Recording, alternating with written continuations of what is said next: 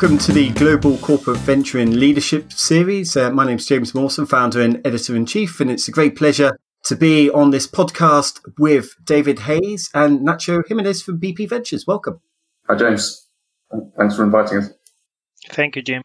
Yeah, my pleasure. I'm delighted being able to join. And obviously, it seems to be a particularly rocky markets out there at the moment, both in terms of what's happening with the coronavirus, but also obviously in terms of the oil prices being a bit movable over the past couple of months. So thanks for being able to join, David and Nacho. Can you just say a little bit more about your backgrounds and BP Ventures? David? Yeah, sure. So I think I've been with BP close to 18 years now. The first year was actually on my accounting degree. The third year was spent doing an industrial placement with BP in London, and then I came straight back as a graduate. My career's probably two halves, really. First half in sort of pure finance roles, so statutory reporting for the gas business, financial controller type roles for the alternative energy business, and then transitioned into the ventures group in, I think, around 2009, and then moved to the West Coast 2011. And so it's been, a good 9 years out here in California. Started off as the only commercial kind of biased person in the team at that time, and sort of grown into the role now, leading the US and wearing the CIO hat as well. Good to hear. Nacho? Thank you, Jim. I'm a chemical engineer by background. I had a few twists and turns in my career in BP. After finishing university, I started to do my PhD. It must have been 19 years ago. I decided that I didn't want to know a lot about one very narrow field, and I wanted to know maybe a bit more about wider field. So I went into the industry. I joined BP in an oil refinery in Spain, where I spent 4 years, and then I had the luck to transfer to an oil trading floor in London, to IST, the trading arm of BP. I spent 12 years in the trading floor, and I had a great time. I learned a lot about finance. I did finance studies and an MBA, and then I decided that I wanted to go into the innovation space, sustainability, and technology. And I had the opportunity of joining BP Ventures in 2017, and since then, having a great time in the team. I think there's great people. What we do is very important for the company and for the planet. And I'll talk about it later, but we do have fun every day in the office. So I'm loving it. And David, can you just say a little bit about BP Ventures, in terms of what you invest in and where you're based as a team? Some people might imagine you just invest in oil and gas companies, but I'm sure it's more than that. Yeah, it's quite a bit more than that. So, BP Ventures, I guess, really started going in around 2007. So we've been doing this for, 12, coming up to 13 years now.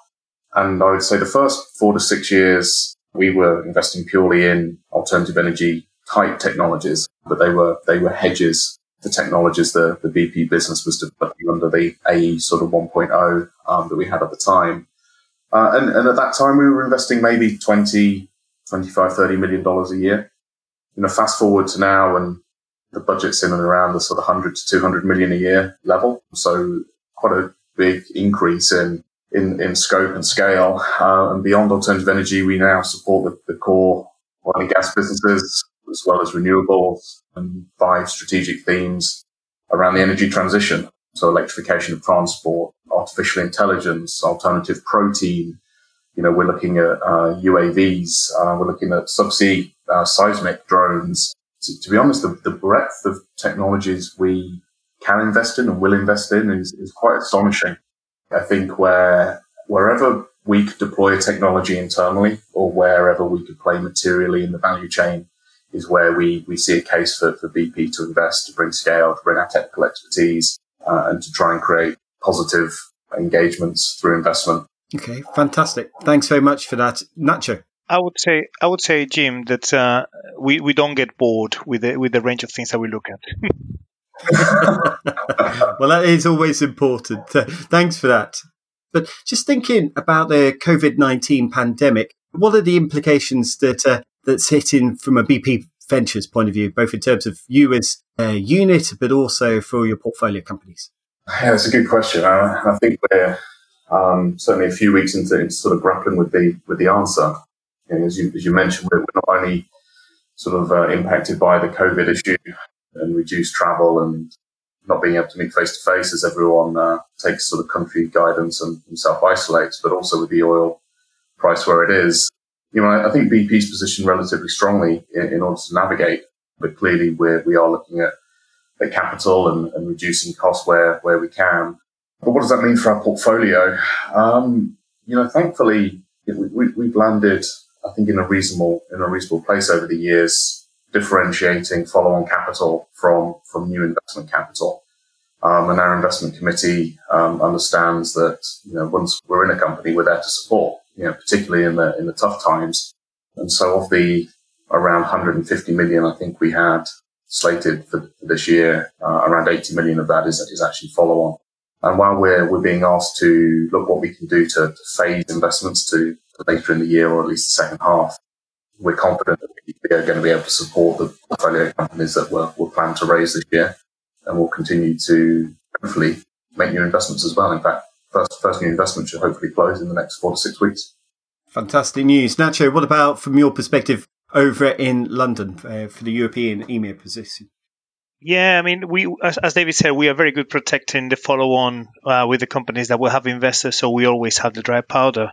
But obviously, we can see the portfolio companies, a lot of them, the revenue has dried, but a couple of them that were now in the middle of a funding round, we can see that the funding rounds are taking much longer. Investors are more difficult to contact, they're more difficult to do due diligence. The size of the tickets also seems to be smaller. People are more careful with the capital they have available, trying to, first of all, shore up their portfolios, of course. And naturally, valuations that we are seeing at the moment have decreased. Will they recover straight away after COVID? Let's see to what extent. But at the moment, everyone is taking a little bit of a bumpy ride at the moment. Yeah, I mean, I think one of our roles though as a corporate in that is to try and maybe break through some of the maybe hysteria around this. I mean, if depending on how long the recovery is going to take, some of the downward pressure on valuations and smaller rounds and everything else can feel a little opportunistic.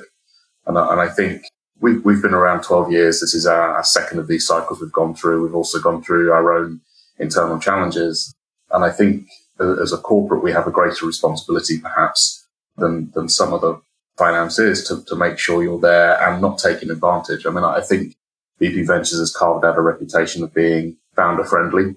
And I'd like to continue to see that. And I think that the values and behaviours we hold dear at BP will help us navigate this situation and come out stronger. I think we would take a particularly dim view of other corporates and finances maybe looking to hurt groups if they're not sort of delivering in this near-term space. I don't think that feels appropriate. That makes sense. And in terms of you describing over the past 12 years, some of that, the changes that you've been through internally, some of the challenges that you've faced, how do you think about the professional development piece? How do you think about the recruiting, training and retaining talent and within portfolio companies, certainly now given some of the sort of seismic changes that we're seeing? Yeah. I mean, within our own team, it's actually interesting. Yeah, we've been around sort of 12 years, and in a lot, actually, the average tenure of the team, I've got to say, it's probably a bit of a guess. It's probably 6 or so years now. In BP, you're typically encouraged to move role every 2 to 3 to make sure you get that sort of full BP experience and the wealth of different opportunities that exist across the group. But I almost feel, and selfishly, I'm in that camp. I've been in the team, I guess, 10 or so years now. Once you get a taste of ventures and being able to do venturing in the way we can do it at BP, a growing portfolio, a growing investment space, a breadth of technologies we can invest in. Once you've got a taste for it, it's hard to think about moving on to something else. I mean, we take the professional development, seriously. We have a number of different programs running internally to make sure we stay on top of things and that junior folk can sort of come up the ranks. We almost exclusively hire at the sort of associate and analyst level from internal to give that experience to other folk in BP, and also looking at secondment opportunities and being on graduate recruitment rotation opportunities to allow folk to come in, get a taste of ventures and maybe move out and take some of that entrepreneurship back into the group. And then in the portfolio, certainly during this time, it's challenging, right? There are a number of schemes that we're trying to get our arms around right now to keep folk in these companies and take severance and redundancy and furloughing very, very seriously. But in terms of how do you retain staff in portfolio companies, I would say that we take the ESOP and sort of compensation piece very seriously. We just had a portfolio review meeting beginning of the year where we went through, and I think we sit on the compensation committee as BP Ventures in, I'd say, 7 out of 10 companies that we're on the board of. We'd probably aim to increase that. I think we try and benchmark across sectors, regions, and everything else, and do take that sort of compensation piece as seriously as we should. Let's face it. The great teams that we invest in are the ones that are going to deliver the value through the portfolio companies, and so you have to back them. Yeah, I think first of all, in recruiting, as David said, I'm very driven to promote the internal talent that we have. That's my first instinct, right? So looking for people that can come at analyst and associate level internally from BP is great. In terms of recruiting, I mean, BP is a company that offers a huge amount of opportunities, and as my career or David's career shows in different roles, right? So it's a good employer, and the challenge that we have in front of us, decarbonizing the energy, reimagining energy, it's the biggest challenge that one of the biggest challenges we have as humanity, right? So if that doesn't motivate people to come and join us and try to make a difference in that, I don't know what it's going to do. Things that I would consider important is the D&I aspect of the recruitment. I want to make sure that we have a very diverse team. We already have something like 45-55 gender balance internally. Probably would say gender imbalance because there's a little bit more work to do. But it's not only gender, it's how we think, how we behave, what is driving us. And that chemistry of that diversity of thought is critical for the success of the team. We always welcome open-minded people and that target the discharge of decarbonizing energy, as I said. Finally, I think it's about giving people the opportunity to grow as well, and a career that is difficult to plan. It's difficult to know where you want to get in life. It's not always easy for people to articulate that. But it's about putting people in situations where they have to unleash the inner hero, right? You put them out of the comfort zone and they break the t-shirt like Superman and they come out and say, okay, I'm going to do this. And they have that opportunity to come and shine. That's the way I have of training people, of learning by doing. And I think people tend to respond very well. And that also makes work fun. If you have to go every day to a place that is not fun, you probably don't want to go there tomorrow. But keeping it fun is very important for us. Well, it's good to hear, Nacho. And David, you mentioned before, particularly around the COVID-19 crisis, the fact that you're trying to be very founder-friendly during this time in particular, but have that reputation more broadly. And you would take a dim view of other corporates or other financial investors that, may be using this as an opportunity to slam down on the entrepreneurs or other shareholders. What makes a good other partner or another corporate venture to work with? How do you work with them? And perhaps there are some examples you can think of. Yeah, I mean, I want to make sure that, I think it all has to be around collaboration and relationship. So I think if it's folk taking absolute advantage, we would try and coax them out of that. But do understand that, while we may have landed the message around follow on, others maybe still going through that journey. So, I think this is a very relationship-based industry, right? So maybe I'll walk back my statement and make me sound not so much of a hard ass, perhaps, in terms of taking a dim view. But no, I mean, you're right, James. We've collaborated or co-invested with, I think, virtually every other energy company in our space and obviously a bunch of other corporates beyond that. This is a team sport, right? We need folk around the table to be able to get these technologies to market and to address the challenge that Nacho referenced. So I think having a reasonable line of sight to, the ability to support portfolio companies is absolutely critical in terms of that partnership. So the strategy of one and done or invest once and then sort of be diluted, I don't think really plays out. If you're a big name, you need to understand the sort of responsibility you have putting your name on a cap table. It doesn't matter what your strategy is. If someone sees you not following on, it's a bit of a red flag. I think portfolio management is key as well. Now clearly some take the view that they only want to take observer seats and absolutely understand that reason. I would say though, if you're going to be sitting on the board, you have to have the right amount of time to commit. Members of the BP Ventures team sort of hold in their heads that if they're going to be sitting on the board of a company, it's half a day to a day a week where you're essentially on call, if you will, to do whatever your CEO needs you to do. And I think making that time available in your sort of management structure is appropriate if you're going to be taking board seats. Just turning up for the sandwiches at a Latham Watkins office is not enough, right? You've got to be there to actually help out. And I think the third piece is, look, you're a member of a large company.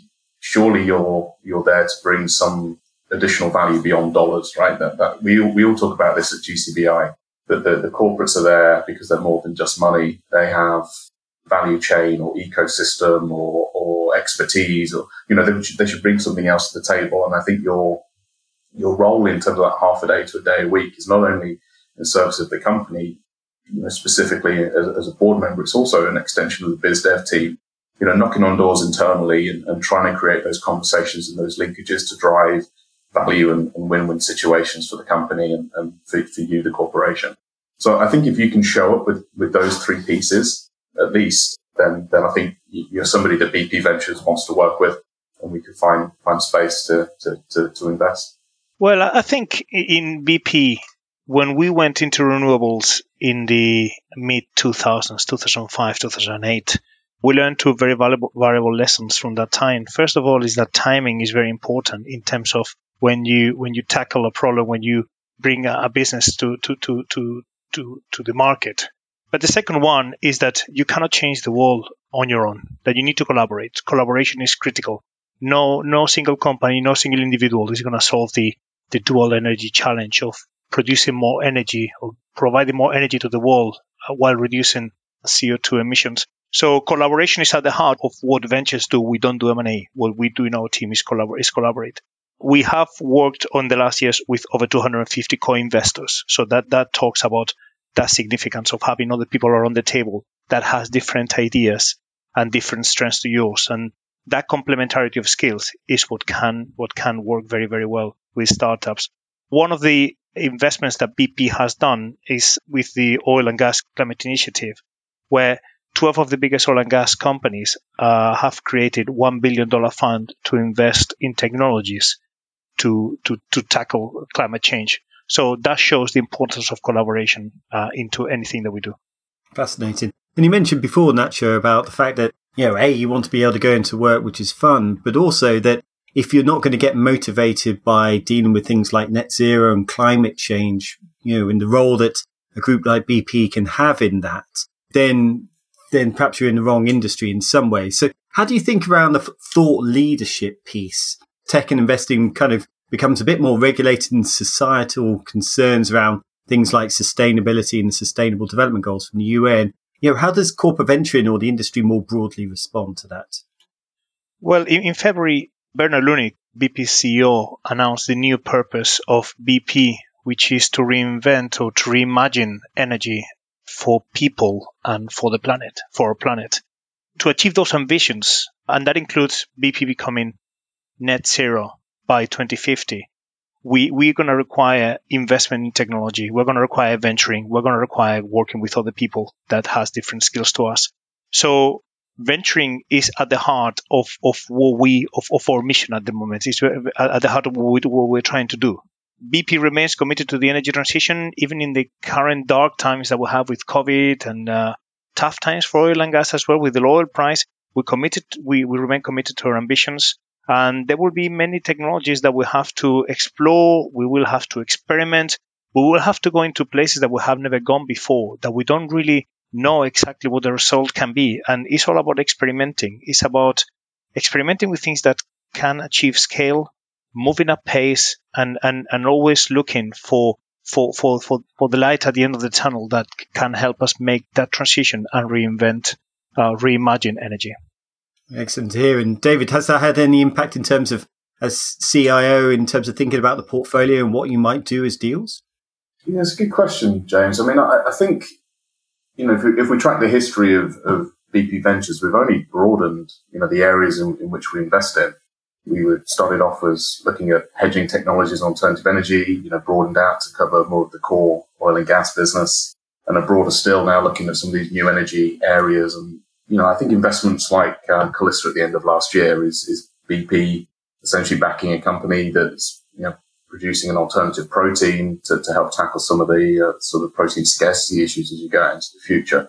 So, I think if you look at what BP does, I mean, we do scale, and a lot of these opportunities that can actually bring to bear change in the environment, in the market, from a sustainability perspective and everything else, they need to be done at scale. It's one thing our balance sheet enables us to do, our global footprint, the expertise we have inside the company. And so, do you see an energy company playing more in agriculture, in food, in products that maybe traditionally were made through petrochemical processes and actually making them through different processes? I think so. I think that the scope for BP Ventures to invest is only going to get broader as we look to tackle the new ambitions that Bernard set out in February. I think it's actually a really exciting time for us. I think, we've continued to invest more year on year. I think we're a key part of BP's transition to net zero by 2050 or sooner. And I think the space we're going to get to invest in and the technologies we're going to get to explore is just going to increase as well. It's actually, I've been here 10 years, right? And I don't think I've ever been more excited about the potential for BP Ventures to tackle some of these problems. Well, wonderful. And be looking forward to the next 30 years as you get towards 2050 as well. So, David, Nacho, thank you very much for your time. Thanks, James. Thank you, Jimo. Au pleasure.